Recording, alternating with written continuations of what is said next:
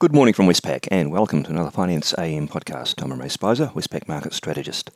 In the financial markets overnight, we saw the US dollar rising after the ECB delivered a dovish hike, while US bond yields later rose following firm US economic data. And in equity land, the S&P 500 is up 0.8%. In the currency markets, the US dollar index had a good rise on the day, up 0.6% and up to a 6-month high. And that was mostly due to the euro falling quite sharply. It was the underperformer of the day.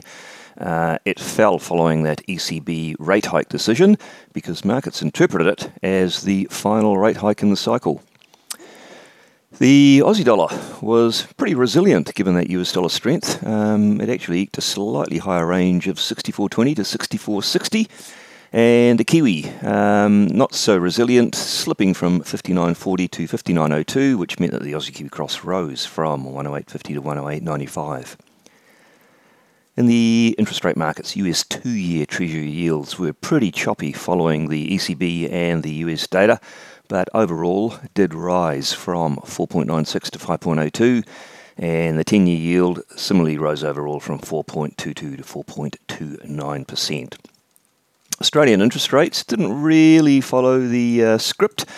3-year government bond yields ranged between 3.8 and 3.85, and the 10-year yield also ranged between 4.08 and 4.14%.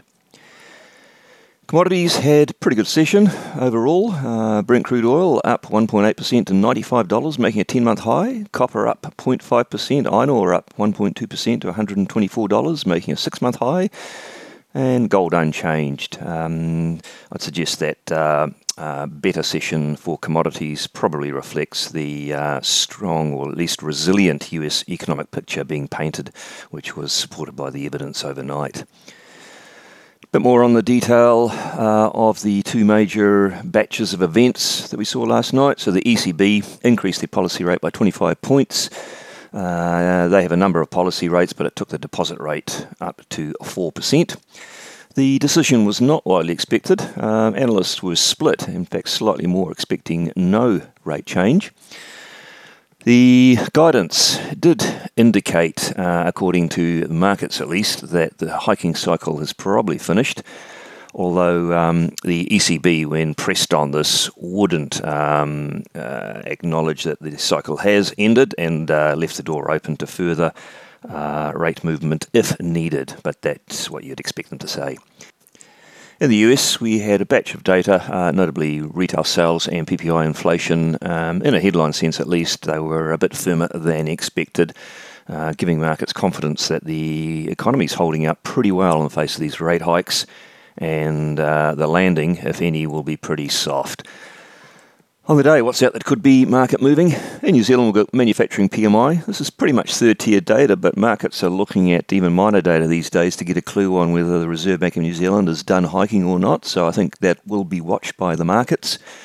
The highlight in our time zone will be the Chinese monthly batch of data, which includes retail sales, industrial production, and more, although it does precede the recent stimulus measures which China has executed.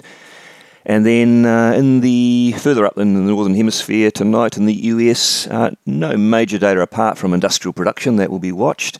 And also I think markets will keep half an eye on the University of Michigan Sentiment Survey, which contains inflation expectation readings.